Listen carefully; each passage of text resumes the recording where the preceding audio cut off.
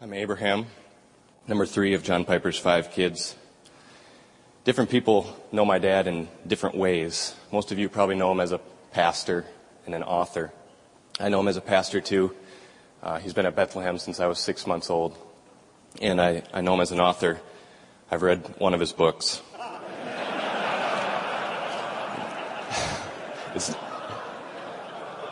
It's not most important to me, though, that he's a pastor or an author. It's most important to me that he's my dad. I think to some people who only know him through his writing and his preaching, he can become sometimes a sort of disembodied idea machine. And I just want to say a few things to show that to me he's very real. I think I've seen a side of him that most people don't see. In fact, I'd venture to say that you don't really know a guy until he's sat next to you at the breakfast table dripping with sweat, because breakfast time's always right after the morning jog. And he would rather eat than take an immediate shower. I know him as the man who would flip us in the air when we were babies, and he did this to my brother one time in front of church. I don't know if he was making an analogy or not. And he'd swing us around on broomsticks when we were a little older. I let go one time to see how far I would fly, and I broke my wrist. I know him as the man who didn't take me to the doctor for 4 days because he and my mom said it was probably just sprained.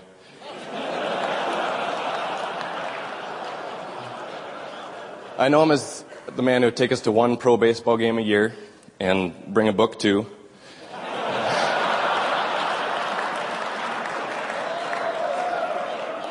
But it wasn't sports that bored him, just baseball. I know him as the man who in his 60s played pickup soccer with us in a park's empty wading pool and fought harder to win than any of us who are half his age. I know him as the man who was disappointed with me when he caught me listening to rock and roll in secret when I was 9. It was Christian, but I don't think that mattered to him. I'm not sure if I have history just right, but I think in the 80s, drums were still of the devil.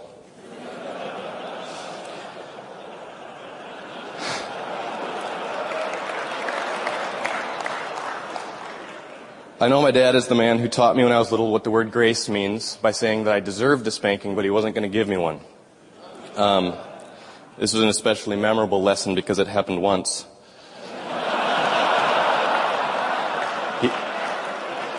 He also had plenty to teach about justice. I came home from school one time with a detention in the 6th grade, and the teacher had scrawled on it as the reason, kicked another student. I was surprised and pleased at how dismissively he was signing it when he asked, "By the way, who'd you kick?" I answered, "Anna." His pen stopped, and his eyes flared red, and his nostrils began to smoke, and he said, "You kicked a girl." Some things grow in memory, like a fish that you caught a long time ago, but I'm pretty sure that my recollection of that moment and the punishment that followed is not exaggerated at all. I know John Piper is the man who's going to send me to a middle school that required you to know Latin, so I had to take summer school to catch up, and I was not happy with him. To my great relief, I overheard one of the teachers say that algebra is algebra, and it doesn't matter whether you teach it to the glory of God or not. I passed this juicy tidbit on to my dad and was very pleased shortly thereafter when my time at that institution was cut short.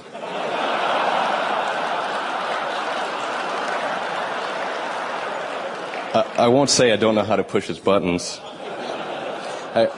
I know John Piper is the man who sat next to me in understanding silence when I was 19 and having girl troubles. At times like these, I'm sure he would have preferred to tell me to get it together and stop being a screw-up, but he never has. I know him as the man who sat with me at Devani's Pizza while I told him I wasn't really into the kind of girl I should probably marry, and anyone who would marry me I probably shouldn't.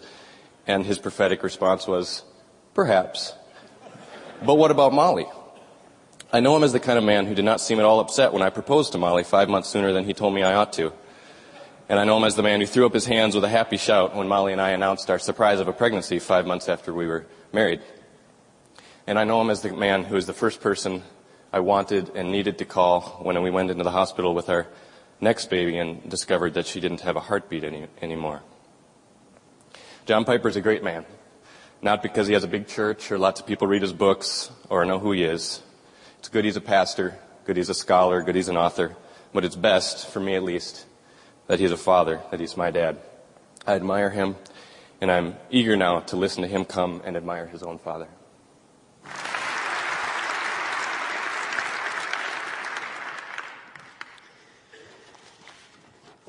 Before I pray and ask for the Lord's help in this, I just want to acknowledge that not only is Abraham here, but I'm looking at Karsten and Benjamin and Barnabas, and this is incredibly precious and rare treat to me that you'd come all this way, Karsten, just from Worthington, and Ben would take off work, and Barnabas would be here from Wheaton, and Abraham had to be here.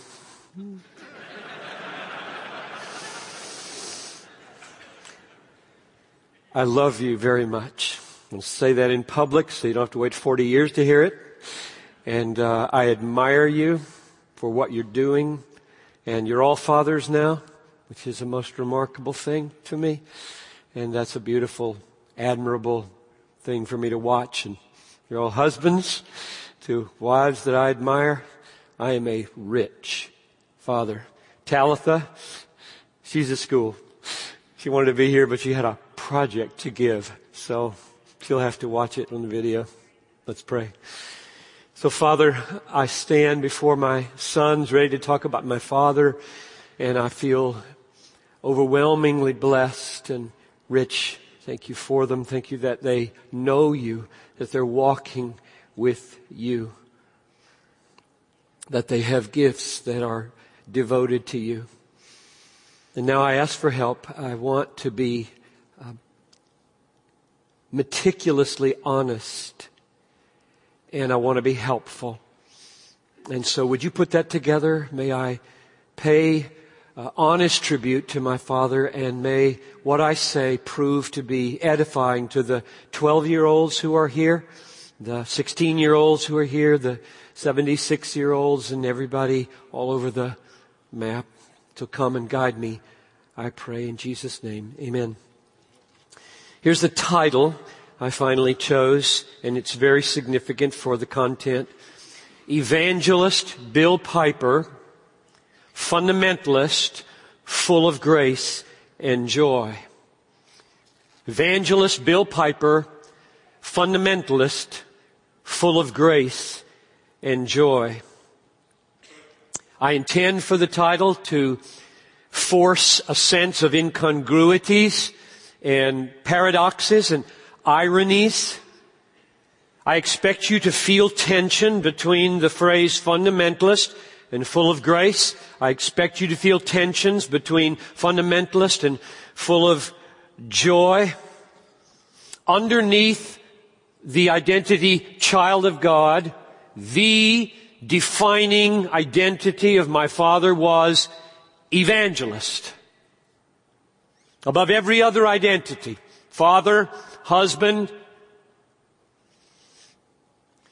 evangelist, independent, fundamentalist, Baptist, evangelist. But the word evangelist is supreme under Son of God.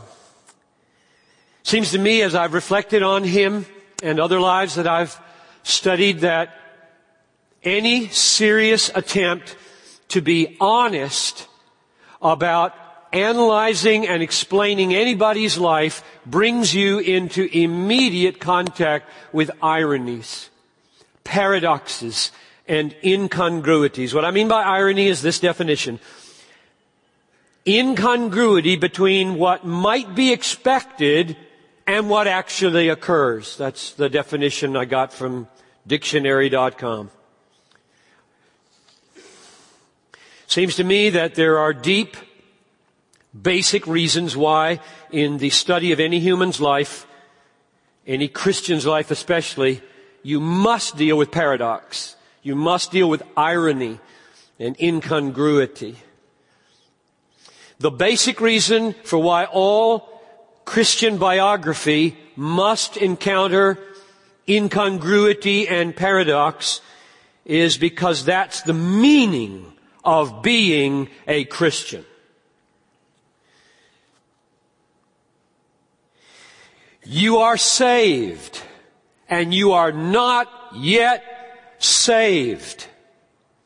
Ephesians 2:8, Romans 13:11. We are pure in Christ. Cleanse out the old leaven, that you may be a new lump, as you really are unleavened. That's the epitome of irony. To tell an unleavened lump of dough, clean out the old leaven. Our citizenship is in heaven, and everything on the earth belongs to us. If you're not a paradox, you're not saved.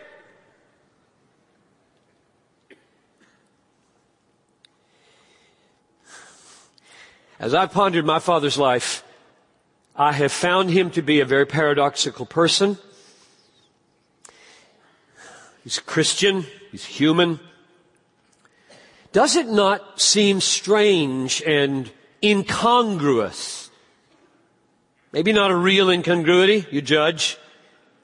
That a blood-earnest soul winner who hammered away at the temptations of the world and the dangers of the flesh should celebrate the body of his wife with a poem like this. Her hair is like an auburn sea, wind-whipped, waved, mysterious. Her forehead, like a wall of pearl, stands majestic, proud, serene. Her wide-set eyes are like clear, sparkling hazel green pools, calm, compassionate, penetrating. Her fine, chiseled nose stands firmly between cheeks that are fair like pillows of down.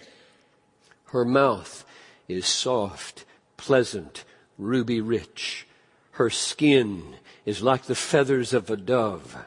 Her breasts are like rose-tipped apples of ivory, and her belly is like an ocean wave, smooth and restful. Her legs are like pillars of granite, strong and firm, and her feet like those of a deer, swift and beautiful. Her breath is like sweet nectar, her kisses like perfumed flowers, and her love like paradise. Written in his 60s. Perhaps I shouldn't be surprised that Bob Jones University should produce soul winners who write like the Song of Solomon.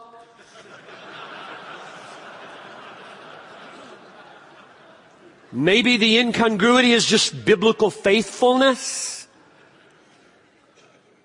But almost everywhere I turn in my father's life, I find paradoxes. He was a Christian. He lived with other Christians who created corporate paradoxes. Does it seem strange to you? Incongruous? Perhaps not a real one, you decide. That the most fundamentalistic, separatistic, worldliness-renouncing school in America, Bob Jones University, where my father graduated in 1942, should have, as part of their commencement celebration in those days, every year, the performance of As You Like It. 1939. Romeo and Juliet. 1940. Both written by William Shakespeare, who in his own day ridiculed the Puritans and whose Globe Theater they demolished in 1644. Isn't it strange that 300 years can turn worldliness into a delightful comedy, as the Bob Jones brochure says? So, whether personal or corporate, my father's life is permeated with paradoxes. And under the title, Evangelist Bill Piper, Fundamentalist, full of grace and joy, I want to capture some of them and give you hope in the grace of God through the gospel of Christ.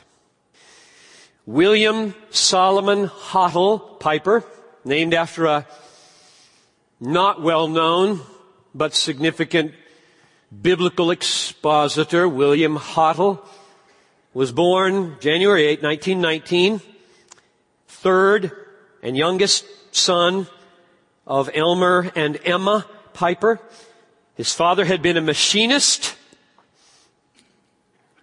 He knew it because he was missing a finger. It's like that. So I remember about my granddad. He's missing a finger until he was saved, and then he became a self-taught Bible student and the pastor of West Wyomissing non-sectarian church, as we call. I have a picture of him laying the cornerstone.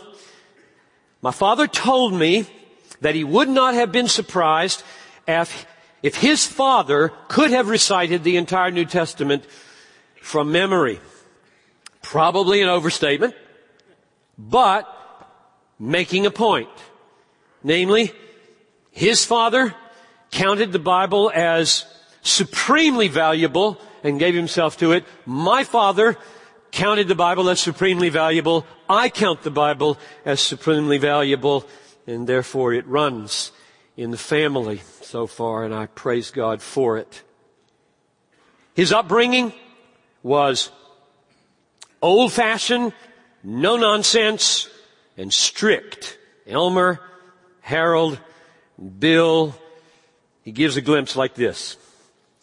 My father, if you wonder where I'm getting these quotes, got scads of tapes, CDs now there, and I've got 7 of his books, collections of sermons. So everything I quote from him is, if it's from memory, I'll tell you. Otherwise, it's straight out of things that he said or wrote that are recorded or written. He wrote, behavioristic psychologists teach that temper tantrums and defiant attitudes are normal and healthy. To curb them is dangerous. If you discipline the child, you will develop within him inhibitions and warp his personality.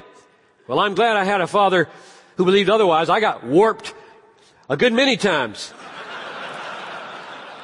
But it wasn't my personality. Oh, yes.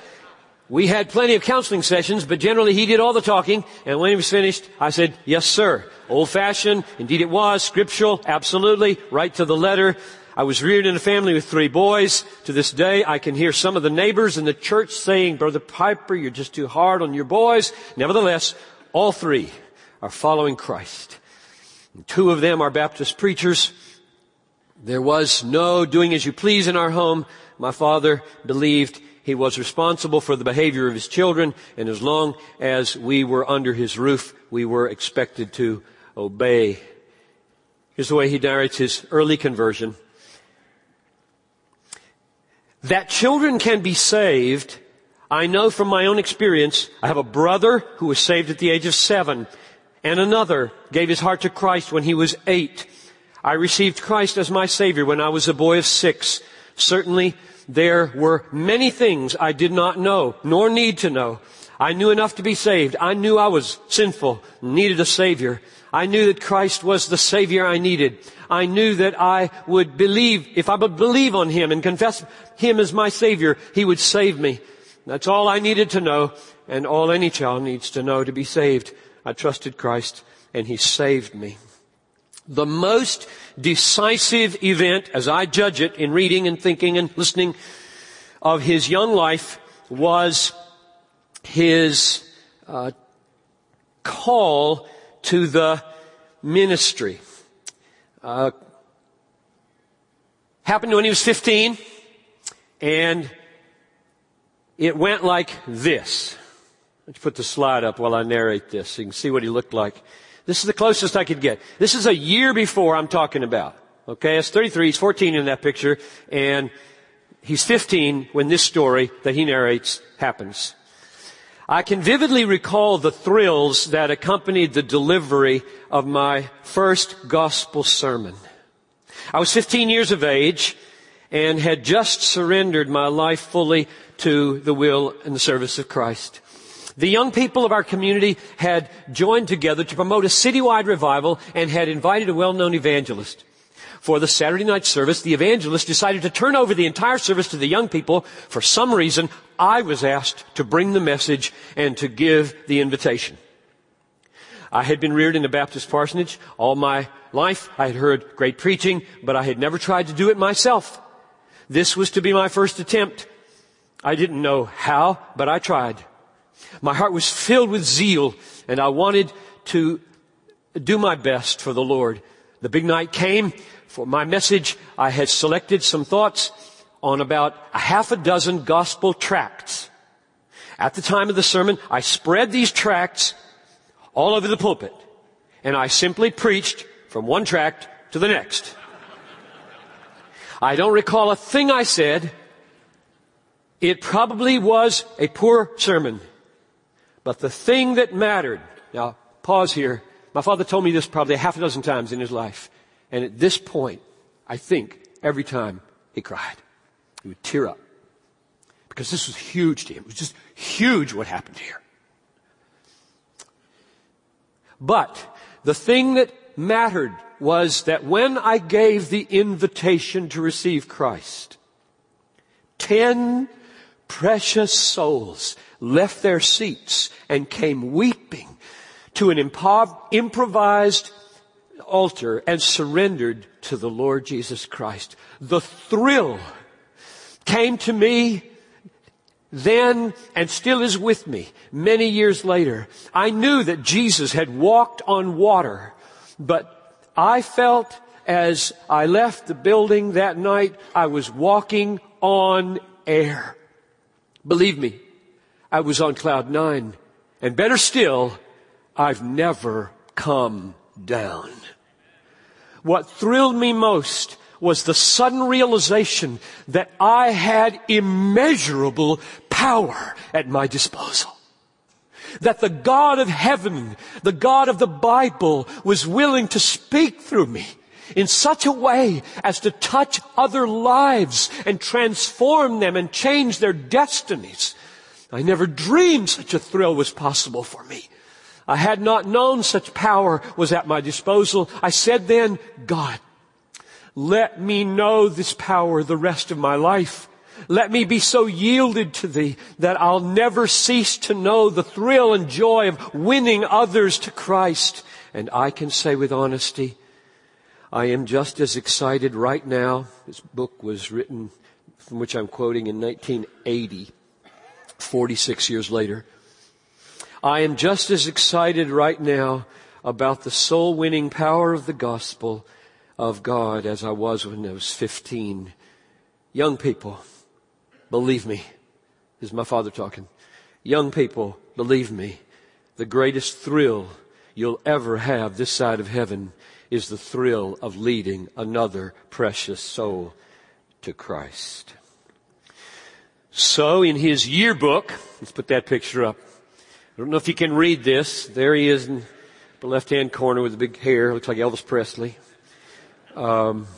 Over there on the side, under William Piper, I don't know if you can read it, you get this line.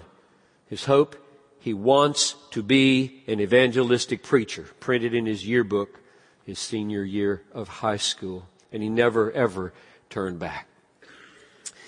Now, to give you a flavor of the world in which he grew up, the ethos of the Christian church, and the difference between then and now, take note of this.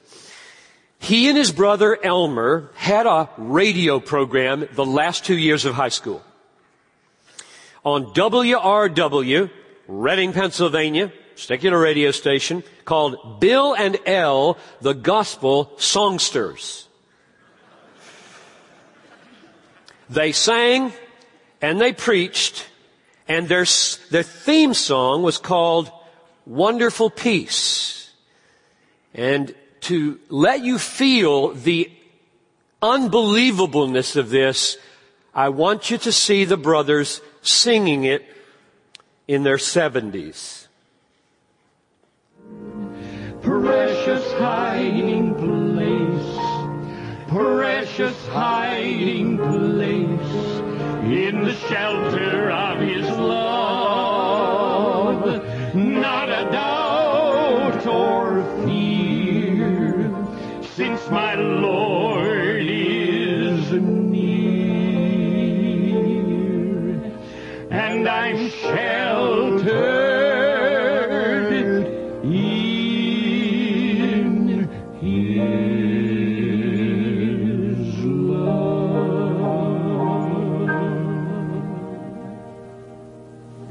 was the theme song of their teenage radio program. That's incredible. Would anybody listen to that? I mean, can you picture Alex and Brett Harris singing that song? Now that causes me to reflect on the world in which my daddy grew up. That song would be the theme song of a 16 and 17-year-old with a radio program in Reading, Pennsylvania in the 1930s. Noelle, when I told her about this, she pointed out, well, you remember, don't you? Adolescence hadn't been created yet. There was no such thing as a vast teenage culture in the 1930s. Frank Sinatra was born 4 years before my father and was the first teenage idol. The word teenager did not occur in the English language until 1941. The overlap between what parents enjoyed and what teenagers enjoyed was much fuller in the 1930s than it is today. The implication of that being the theme song of a WRW secular radio station led by teenagers is not as paradoxical when you realize the world we live in didn't exist. There was no youth culture dominating the world like there is today. My father grew up much more quickly than I did. He skipped a good bit of what is usually called the wasted years of adolescence. He graduated with my mother, Ruth Eulalia Moan. There she is, second one down on the left. And her line across the page, showing that they'd already made a profound commitment to each other, I think, reads, "She intends to take up evangelistic work." Indeed, she did, in the most remarkable way. So after graduation, my father spent a year or so traveling with the Student League of Nations and studied at the John A. Davis Memorial Bible School in Binghamton, New York. And then, on May 26, 1938, he and his brother Elmer, who almost did everything together, got married together. Same ceremony. Father on the right, Elmer on the left. My mother's name is Ruth. Elmer's wife's name is Naomi. They married Ruth and Naomi. My father's middle name is Solomon, and Elmer's middle name is David. So Solomon and David married Ruth and Naomi. And they love to talk about that. I saw an interview of them the other day that I have on a DVD in which my father said, no smile on his face, no snicker from either one of them, "We have never had a disagreement." Another overstatement probably, but Elmer and Bill were extraordinary friends. They moved to Cleveland, Tennessee when they got married in 1930. They were 19 years old, both of them. And you can see they skipped adolescence at age 20. I didn't know whether I could get married at all. And here they are, married, moving, ready to set up house at age 19. They moved to Cleveland, Tennessee. Bob Jones College was there, having moved there from Panama City, Florida, where it was founded in 1927. Ruth and Bill enrolled in Bob Jones College. My father was an average student. I have his grades from the last 3 years of his college. Bunch of C minuses and B minuses, A in his Bible courses, and the rest of them were not so good. An unbelievably gifted speaker and starred in several Shakespearean plays. Developed a deep admiration for Dr. Bob Jones Sr. and quoted him with admiration the rest of his life. He never belittled Bob Jones University and the education he got there. When the time came eventually for cutting ties, it was a deeply painful thing. Graduated in 1942, entered full-time evangelism. My sister Beverly was born in 1943. I was born in 46. Bob Jones College moved and became Bob Jones University in Greenville, South Carolina. We moved. I was 6 months old. We moved with them. That's where I grew up, Greenville, South Carolina, because we were right across the street from Bob Jones University because Daddy was on the board of Bob Jones University, the youngest person on the board appointed to that point in its history. 1952, the university awarded him and Elmer Doctor of Divinity degrees in recognition of the impact of their ministry on the churches in America. Over the next decades, my father preached in all 50 states, 6 or 8 foreign countries, led 1,250 evangelistic crusades, mainly in churches, some citywide, recorded 30,000 professions of faith and 150,000 rededications, published 7 books of sermons. The personal toll that it took on him to be that kind of evangelist and on my mother was extraordinary. What keeps you going for 50 years? Leaving and leaving and leaving and leaving. What keeps you going? I'll tell you what kept him going. No, he'll tell you what kept him going. This is from a sermon called Stones Out of the Rubbish. As an evangelist, my work necessarily keeps me away from my sweet wife and children much of the time. Some have asked me, how can you endure being away from them? Why don't you get a church and settle down? And there's but one answer. When I was a boy of 15, I sold out to the will of God. His will, since that day, has been the supreme passion of my life. There have been failures, mistakes, sins since then, but His blessed will has remained more important to me than family, home, friends. God called me to be an evangelist. I said, Lord, this will mean homesickness, separation from loved ones, loneliness, sacrifice, but nevertheless, if that is your will, I will let down the net. The blessings He has given have far exceeded anything I dreamed nor could contain. The fruit I have seen has repaid me 1,000,000 times over for whatever sacrifices I have made. My father was not your typical evangelist. He was doctrinally driven, Bible saturated. When he preached to save sinners, he explained doctrine. One outline contained in his notes would be a sermon like this. It's got 7 points. 1, Christ is our redemption. 2, Christ is our propitiation. 3, Christ is our righteousness. 4, Christ is our sanctification. 5, Christ is our example. 6, Christ is our expectation. 7, Christ is our completeness. That'd be the way he preached evangelistically. He explained those doctrines to people.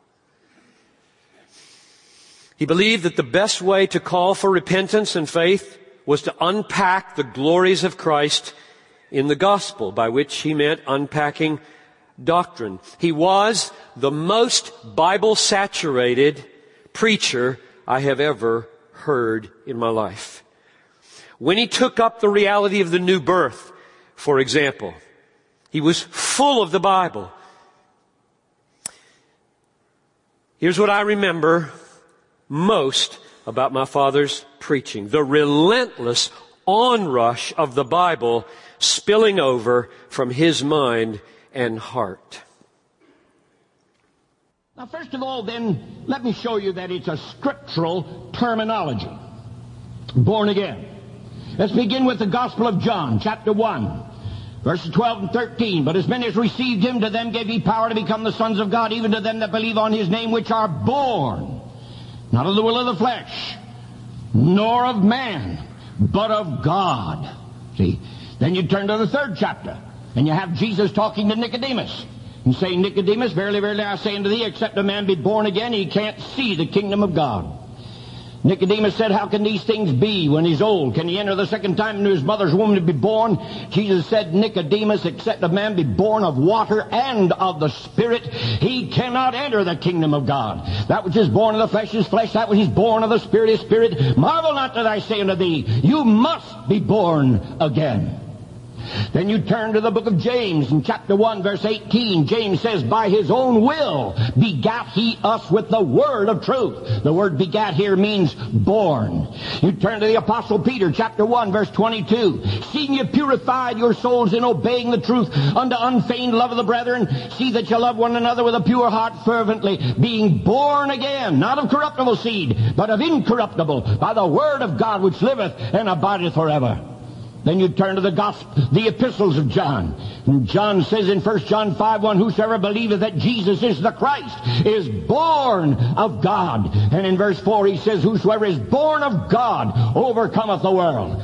Oh, how we need to realize tonight that the word born again is a biblical term. And that's all I wanted to do in giving you these verses, to show you that it's a biblical message.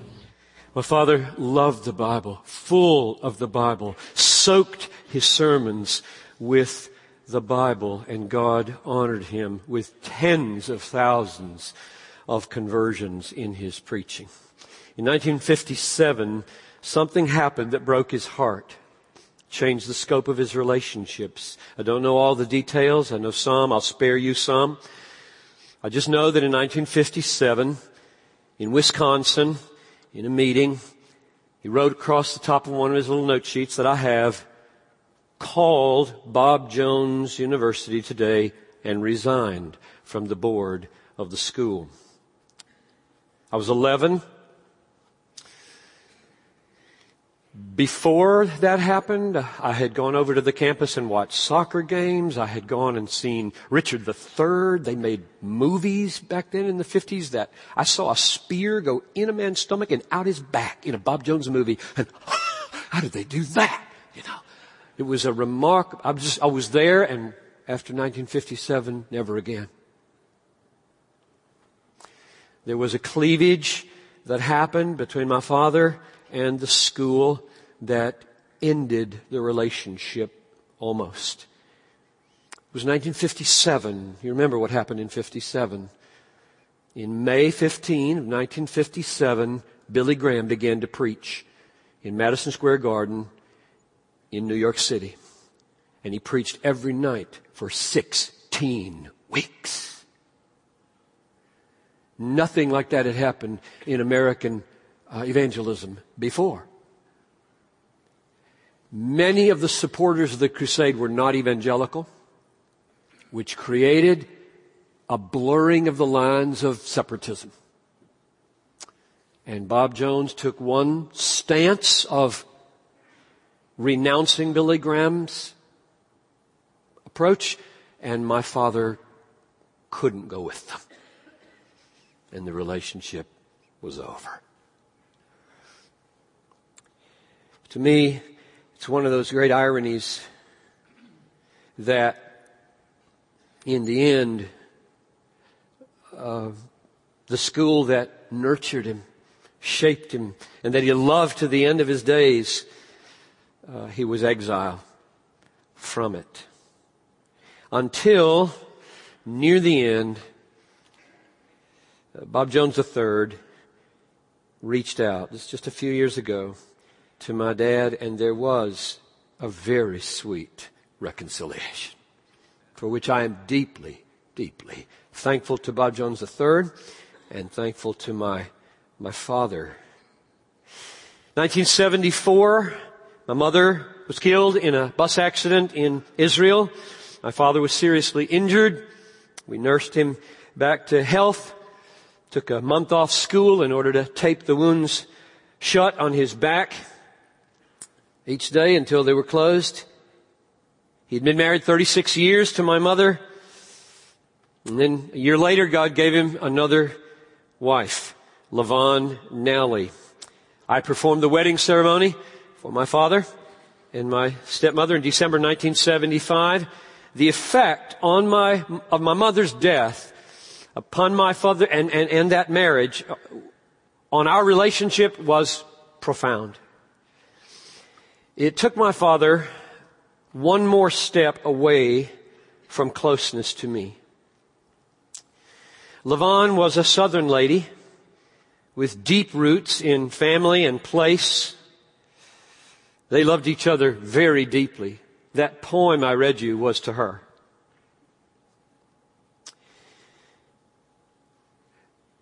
In the 28 years of their marriage, she never came to Minneapolis.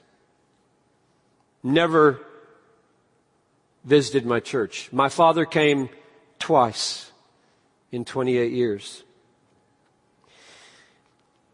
So we only saw each other once a year or so, and the relationship with them was cordial, but not deep. It never felt much like family, the new family into which he had married. So it felt like my father had been drawn into an intimacy that was no longer focused on the family he fathered, but the new relationship that he had with Levon and the place of Easley, South Carolina. My relationship with my father had always been one of admiration and respect and tremendous enjoyment. When we played together or fished, I loved it. But we never talked much about personal things.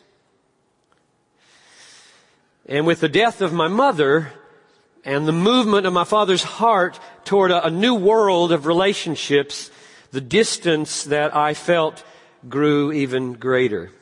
It never changed my basic feelings about him or for him. Admiration, affection, tremendous affection. In fact, one of the biggest emotions I think I felt from my father from 74 on was compassion. First, the loss of my mother and the end of a 36-year marriage and the pain that I watched there. And then second, the sacrifices that he made for evangelism his whole life long made me want to just rise up and bless him and affirm him and encourage him because of those sacrifices that he made. And then thirdly, because of his increasing dementia in the last 5 years or so. My emotional default reaction was never resentment, because he wasn't home enough. My reaction has always been, I love him. I'm thankful for him. I admire him. I esteem his work. I stand in awe of his fruitfulness and his faithfulness through so many years doing one hard thing after the other. I always felt totally supported by my father. I always felt loved by my father. I always felt admired by my father. He spoke well of me. He never put me down. He never called me names. Well, he thought I was crazy a couple of times. He thought I was crazy, and he told me so, for leaving Bethel College and my position as associate professor to become a pastor. Wrote a long letter of the litany of horrors I was about to encounter. And saying, with no small passion, you are John. I prayed that you would be Peter, but you're John. Stephen. You're not Peter. And I've been in 1,000 churches, and I would spare you this. That's the way he talked to me. In a long letter. I didn't save it. I'm not sure where it is. I wish I had saved it.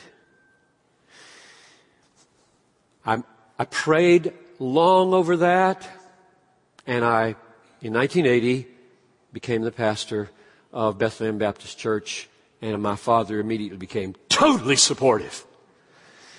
And just said, I just wanted to make sure.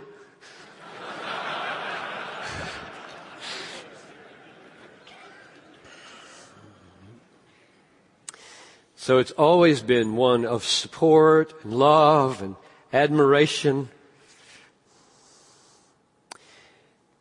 During the years after my mother's death and my father's increasing inability to travel, God did an amazing thing for him. What do old evangelists do when they can't travel anymore?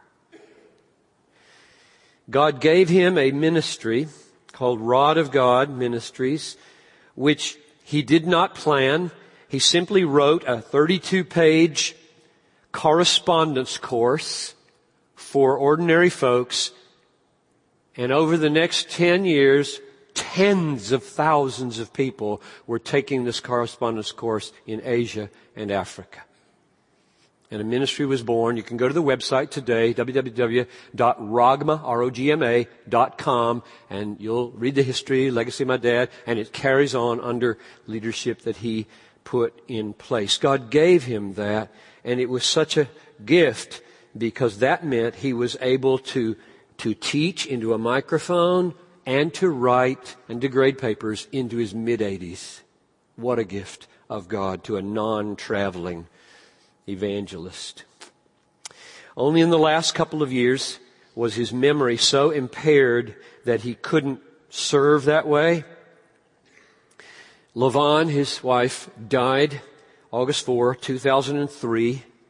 And after a brief stay in Anderson, South Carolina, near his church, and I publicly thank God for Oakwood Baptist Church in Anderson for loving my dad so well in Anderson, but he couldn't stay in the independent living situation. And so we brought him, my sister and I, to Shepherd's Care in Greenville, owned and operated by Bob Jones University.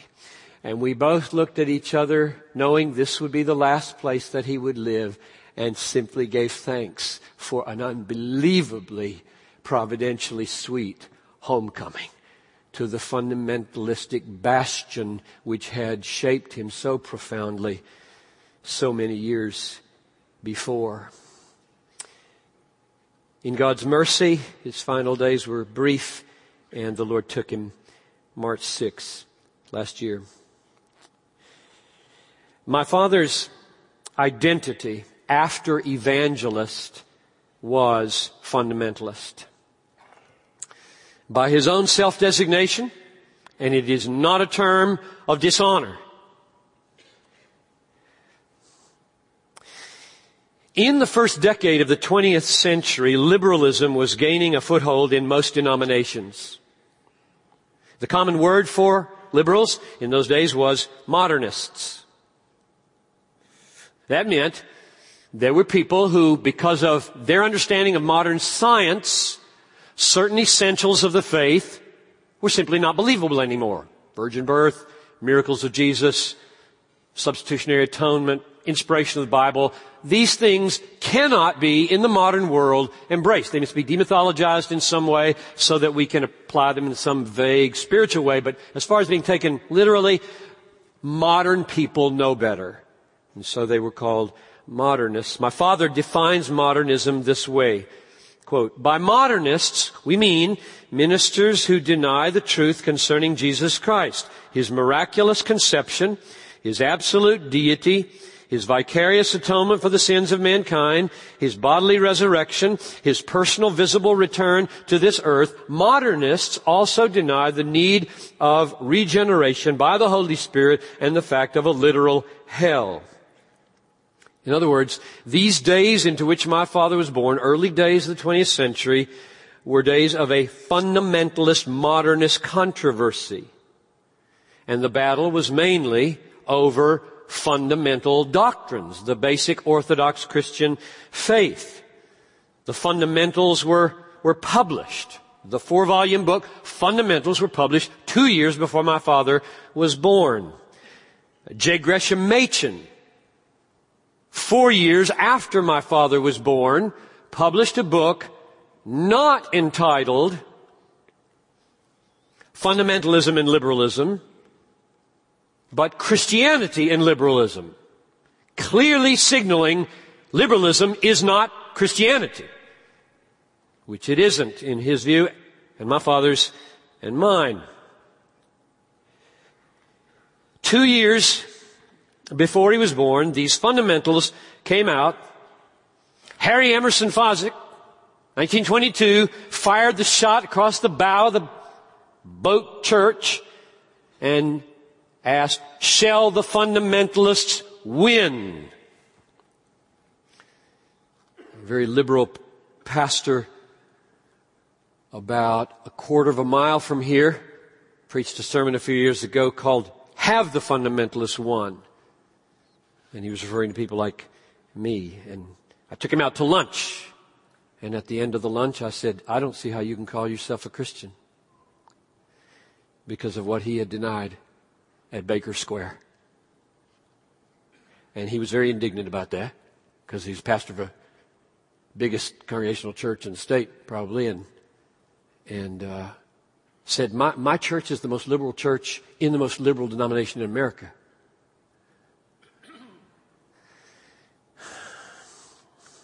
So my father dealt with that from his earliest day.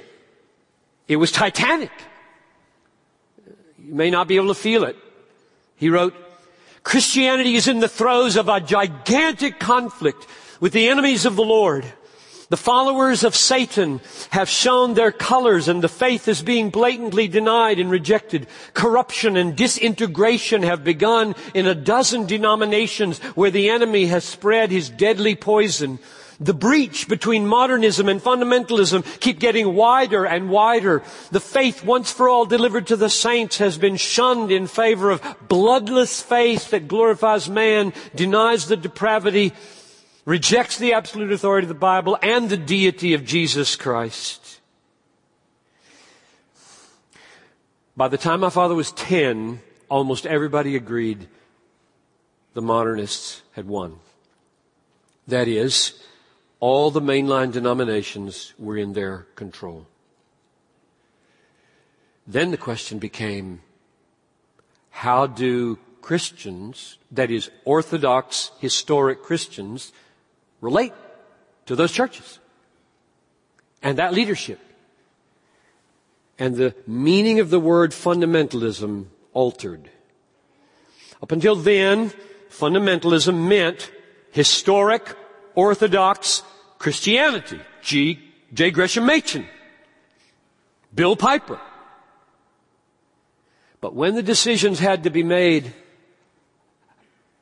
stay, go, associate with, don't associate with, one band in that larger band of historic Orthodox Christians became more separatistic. And that's the way we think about fundamentalism today. The Bob Jones universities of the world. My father embraced that move. He was defined by that move up to a point. Enter paradoxes. For him, the heart of fundamentalism was true doctrine. His passion was evangelism. Saving perishing people from hell. He really believed in hell. Changes everything if you believe in hell. Everything. And he did. By leading them to a divine deity of Christ, Savior, substitutionary atonement, faithfully recorded in the Bible, inspiration of the Word, having done miracles, the miraculous, who will come again to judge the quick and the dead, second coming bodily. Everything in my father's ministry is destroyed if liberalism is true, if modernism is true, that these fundamental doctrines are not so. For evangelism, he was a fighter. I hope you don't scoff at fundamentalism.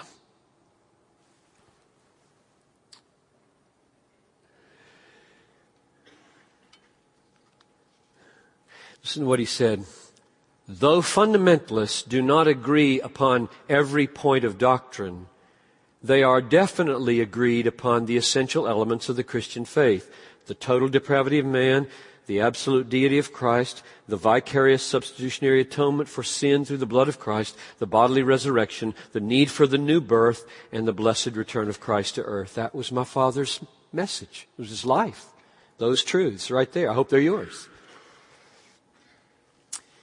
Another dimension of fundamentalism, besides the doctrine, another dimension that he embraced, besides the doctrine, was authoritative preaching, willing to name evil and defend truth.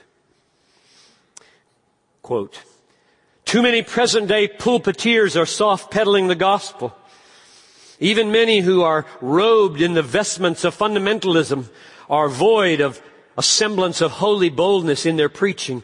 They handle sin with kid gloves, avoid great issues, and shrink from declaring cardinal doctrines. Pussyfooters in the pulpit. What a tragedy. They are a blight to the church and a blockade to the Holy Spirit's blessing. God wants trumpets in the pulpit, not violins. Trumpets that sound the reveille and warn of judgment to come. The tabooing of negative preaching has taken the fire and brimstone out of the pulpit, dried the tears of repentance, kept the altars empty. I would not for a moment minimize the effectiveness of positive proclamation of the glorious transforming gospel of Christ. It is my contention, however, that the sledgehammer preachers of yesterday were not entirely wrong, and that a balanced middle-of-the-road position must be taken." And a third piece of the fundamentalist vision that he embraced was the doctrine of separation, not just from false doctrine, but from all forms of worldliness.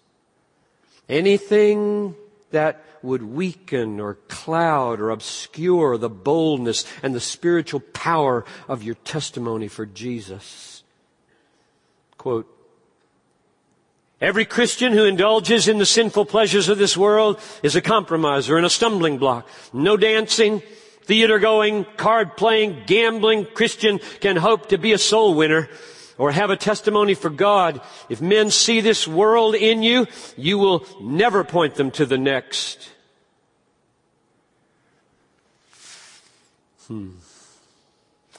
I grew up in a home where it was assumed we wouldn't smoke, we wouldn't drink, we wouldn't gamble, we wouldn't play cards, we wouldn't dance, and we wouldn't go to movies.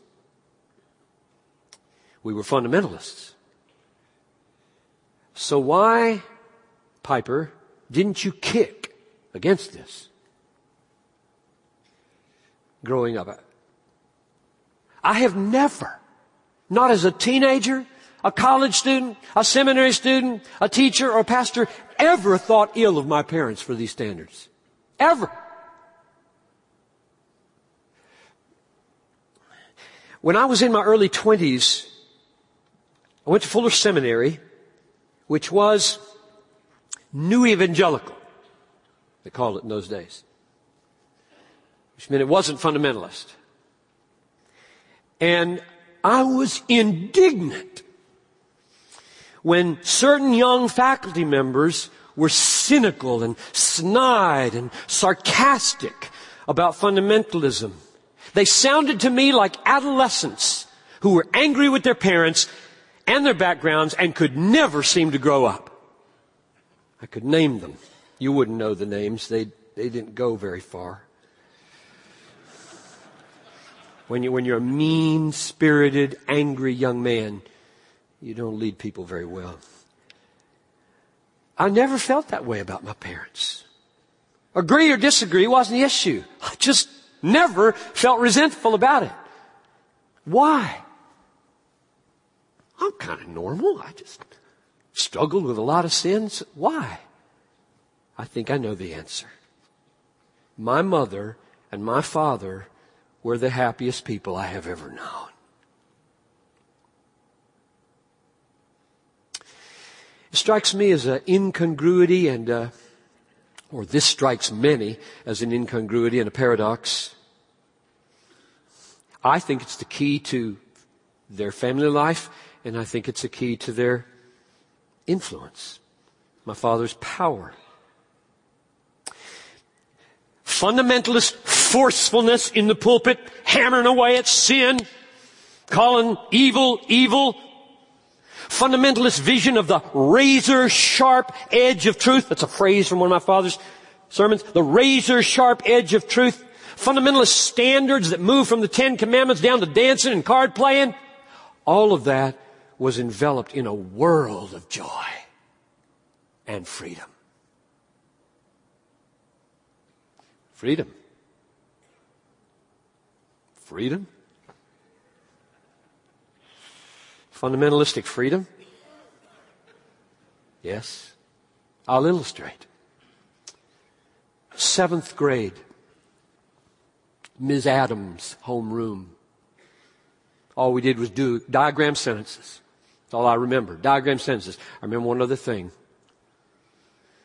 We won the award for attendance of Greenville Junior High School.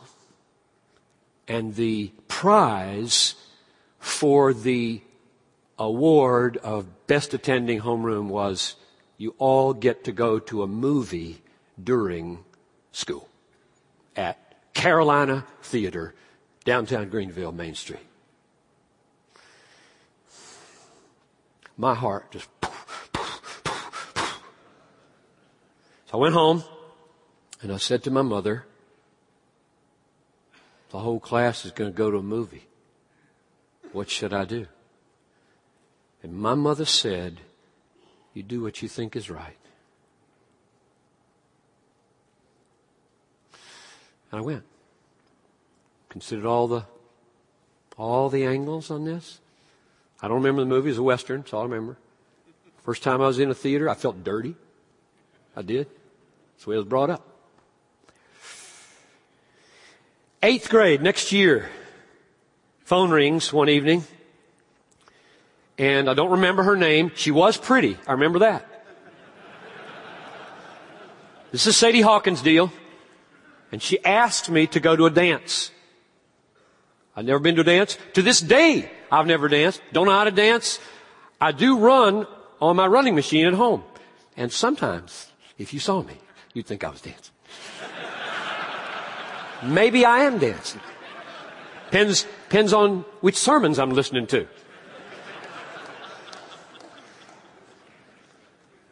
I said, I don't dance. This is really awkward. I don't dance.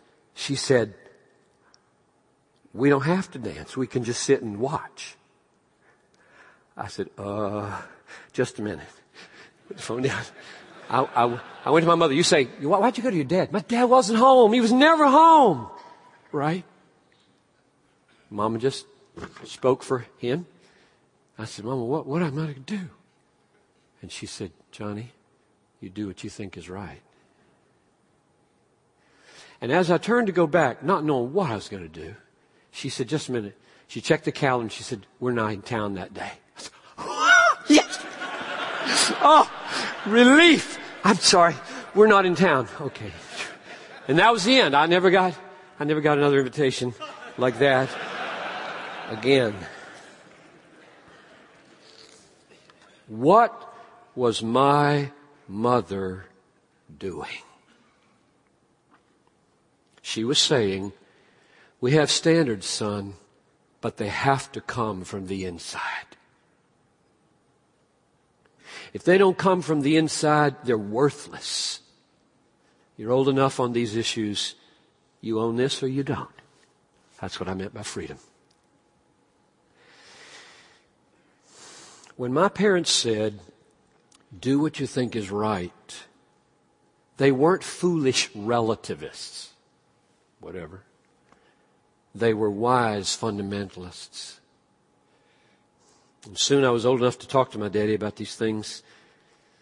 Daddy, why is there a split between you and these other fundamentalists? And one thing I remember he said every time we talked about that, sometimes he'd just volunteer it. He brought up Ephesians 4:15. Speak the truth in love. And you may think, as hard driving as my father was in his preaching, that would be an anomaly. Maybe it is. But he simply didn't see it where he thought he needed to see it. Truth, no love. And he thought, gotta be both. And in this home, I felt both. Truth was absolutely essential. And I was enveloped in a world of love and joy and grace. Why would I want to leave? Why would I want to rebel? Why would I want to criticize? I was so at home.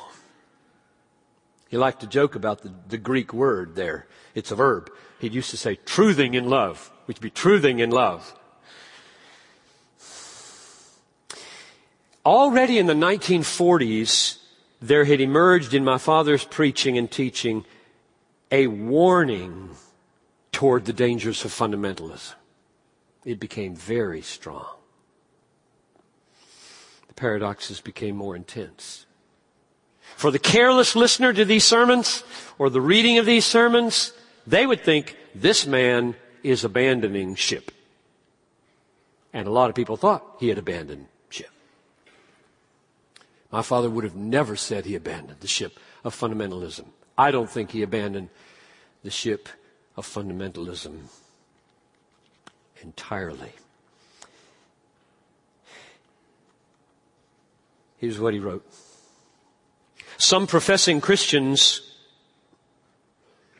often those who boast of their fundamentalism, are given to a grievous censoriousness and critical attitude toward everything and everybody. As one man I knew said, some people are born in the objective case and the contrary gender and the bilious mood. He used to use that from my sister and me a lot. You're born in the objective case and the contrary gender and the bilious mood. For one to profess to know Christ and have a real religion, and at the same time to manifest a sour, critical, negative attitude is disgusting and abhorrent, even to the ungodly. Certainly anyone with such an unsavory nature could never hope to be a savor of life unto life. He was an evangelist. They were going to kill evangelism.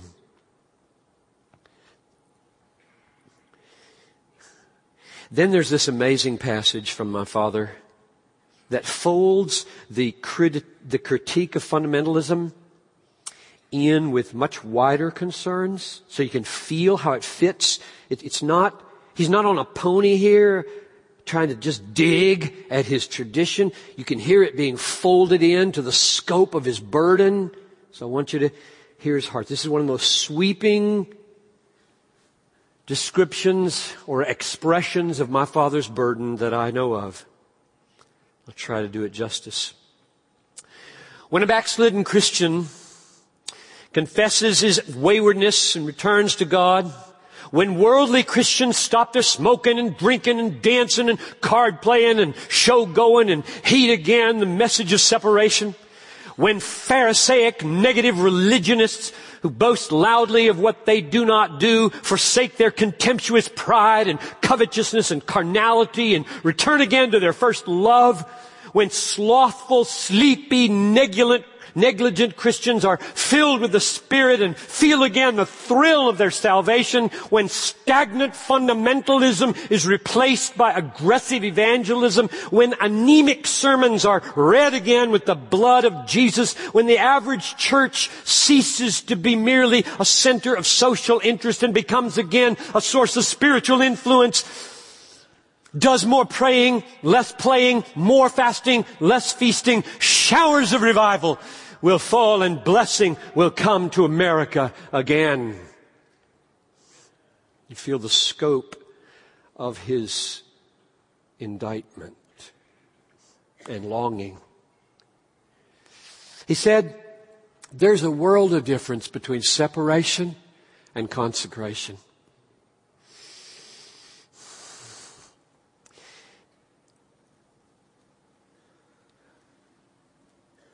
This is what my mother was doing when she said, do what you think is right, Johnny. The issue in this family, Johnny, is not to keep separation rules, but to have consecrated hearts. That's the issue in this family. Whether you go or not go, not the main issue. What's your heart say, Johnny? Daddy writes, I have seen many Christians who are separated but far from consecrated. They boast pharisaically of what they do not do and fail to see that they are doing almost nothing for God. Consecrated Christians are Christians who are so busy serving the Lord that they have neither the time nor the taste for the things of the world.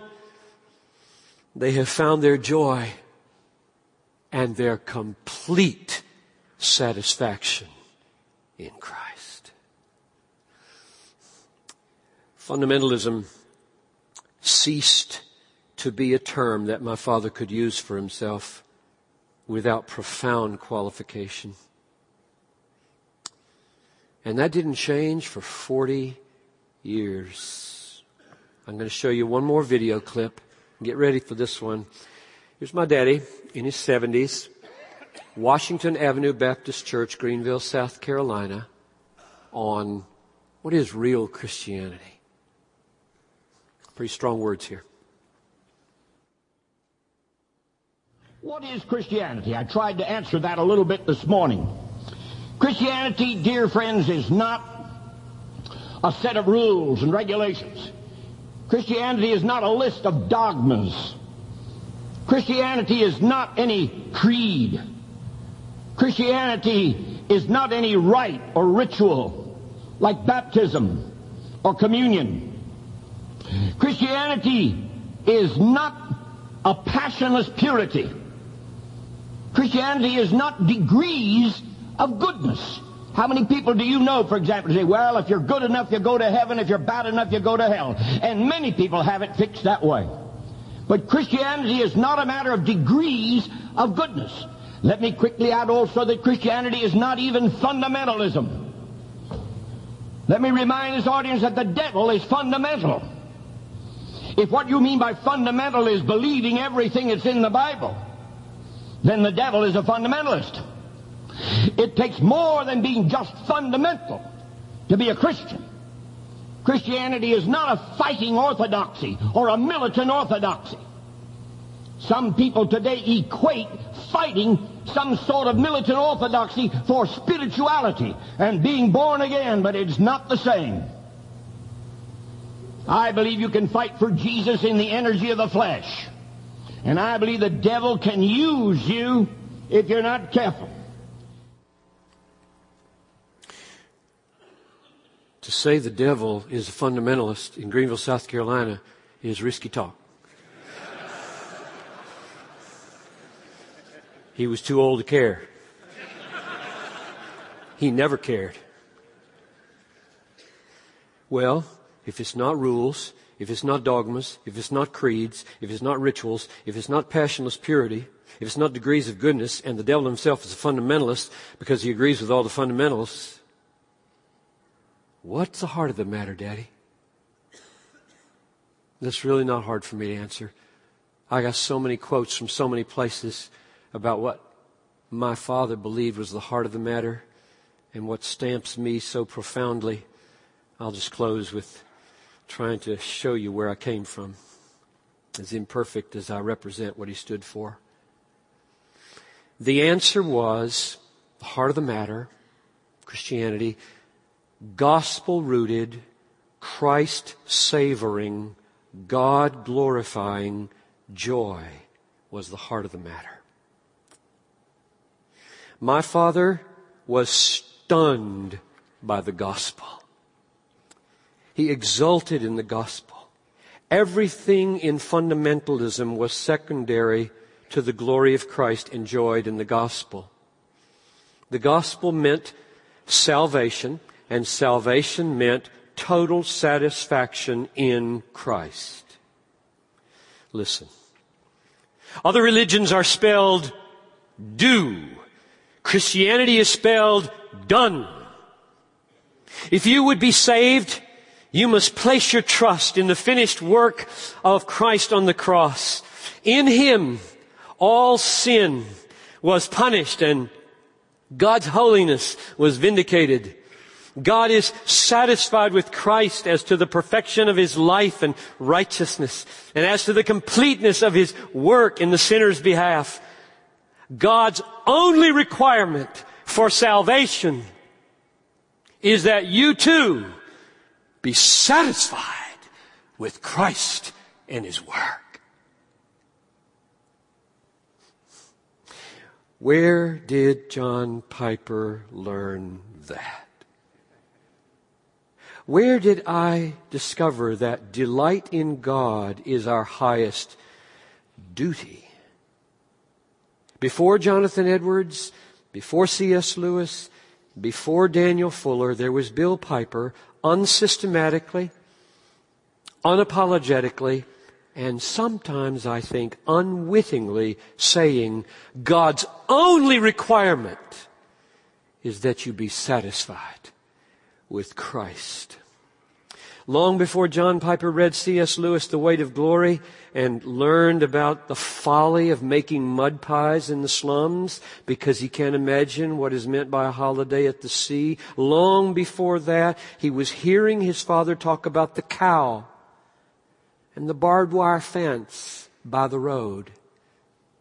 I've often seen a cow stick her head through a barbed wire fence to chew the stubby grass bordering the highway when behind her lay a whole pasture of grass. I have always been reminded of Christians who have not learned to completely trust Christ, reaching out to the world for sensual pleasure when rivers of pleasure were at their disposal in Christ.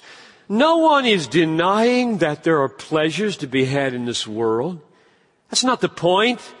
The point is that there are other pleasures to be had in this life, pleasures so great in depth, significance, satisfaction, duration, that they far exceed the pleasures of sin. They are the pleasures to be found in the knowledge and the service of Christ. End of quote. Long before John Piper ever read Blaise Pascal's Pensées, All Men Seek Happiness, he was absorbing from his father these truths. In the 1940s, Daddy preached this: everyone wants to be happy. Sinners seek it in pleasure and fame and wealth and unbelief, but they seek in vain. Christians have found the answer to happiness in Christ. What are the pleasures? What are these rivers of pleasures? What are the pasture lands behind this cow nibbling at the stubby grass along the road with his head through the barbed wire fence? What are they? And my father would answer, they're everywhere. They're everywhere. Quote, the devil can't make a raindrop. The devil never made a raindrop, a snowflake. He never made a baby smile or a nightingale sing. He never placed a golden sun in the western sky or filled the night with stars. Why? Because these things are not His to give. God is the creator, possessor of them all, and He lovingly shares them with us all. Any wonder my dad was a poet? Poets are people who see the indescribable glory everywhere and will not be daunted in their passions to make language its revelation. My father found reason to rejoice everywhere, like water. He had an invincible faith that all things work for good according to God's wise purpose to reveal His glory. Even in his final years of dementia, this was a gift to us. I don't know that my dad lived long enough, Don, to go through the irascible stage. We did get some reports. I never saw much of it, but I understand it. By and large, in his dementia, he was quite affable, which was a gift to us. He kept a journal to the end of his ability to keep a journal. It stopped in April of 2004. From the last 2 pages of his journal, I read this.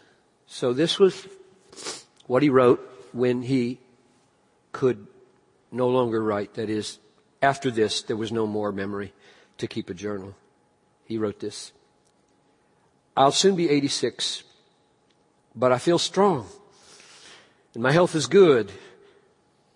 God has been exceedingly gracious, and I am most unworthy of His matchless grace and patience. The Lord is more precious to me the older I get. In other words, the pasture lands of pleasure, the rivers of delights that the cow was head through the fence eating the stubbly grass along the road couldn't see, is not ultimately the moon or the flower. It's Christ. Every believer has in Christ, he said, all the fullness the world longs for. Christianity, therefore, far from being a dull and dreary or harsh system of rules and regulations, is gloriously free, real, victorious, happy life. That's what I felt profoundly, day in and day out, coming from my Father. He adds this, namely that it never ends. His grace is infinite. It is a fathomless sea in glory throughout the ages to come. We who are saved will behold an endless display of the riches which we now have in Christ. And then always the evangelist, these words. I trust that you all are sharing this wealth. If not, you may simply place your faith in Christ and start reveling in the riches of God's grace. One last thing. Lest I fail to give him credit for everything he should have. He preached a very provocative sermon called Sanctifying God from Isaiah 8:13. Sanctify the Lord of hosts himself, and let him be your fear, and let him be your dread. Sanctify the Lord. What was his answer to the question, how do we sanctify God? Thought he sanctified us. And the text says, sanctify the Lord. And he posed the question in the sermon, how do you do that? How do you esteem him and honor him and set him apart as supremely valuable? And here's the answer that he gives, and it was a very personal discovery, he said. I knew that God was sufficient, abundantly able to supply my every need and the need of all who would trust him. But to sanctify him as such, I realized that day that I must live a contented life. A life fully satisfied in him alone. Or to quote the echo of that in his son's language, God is most sanctified in us when we are most satisfied in him. What an evangelist. What a fundamentalist. What a soul full of grace and joy. Thank you, Daddy. Under God, I owe you everything. Let's pray. Father in heaven, I thank you for my father, and I thank you for the hundreds of fathers in the room and fathers of those who are in the room and the fathers of the fathers who were in the room. I thank you for the fathers who blew it and grieve that they blew it.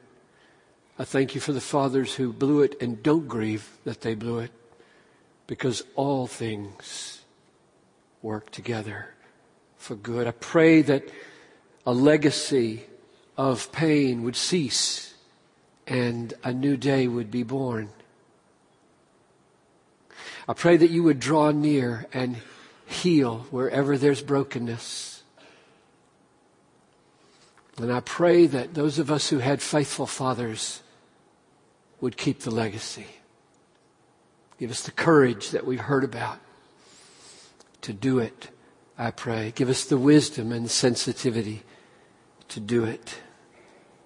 In Jesus' name, amen.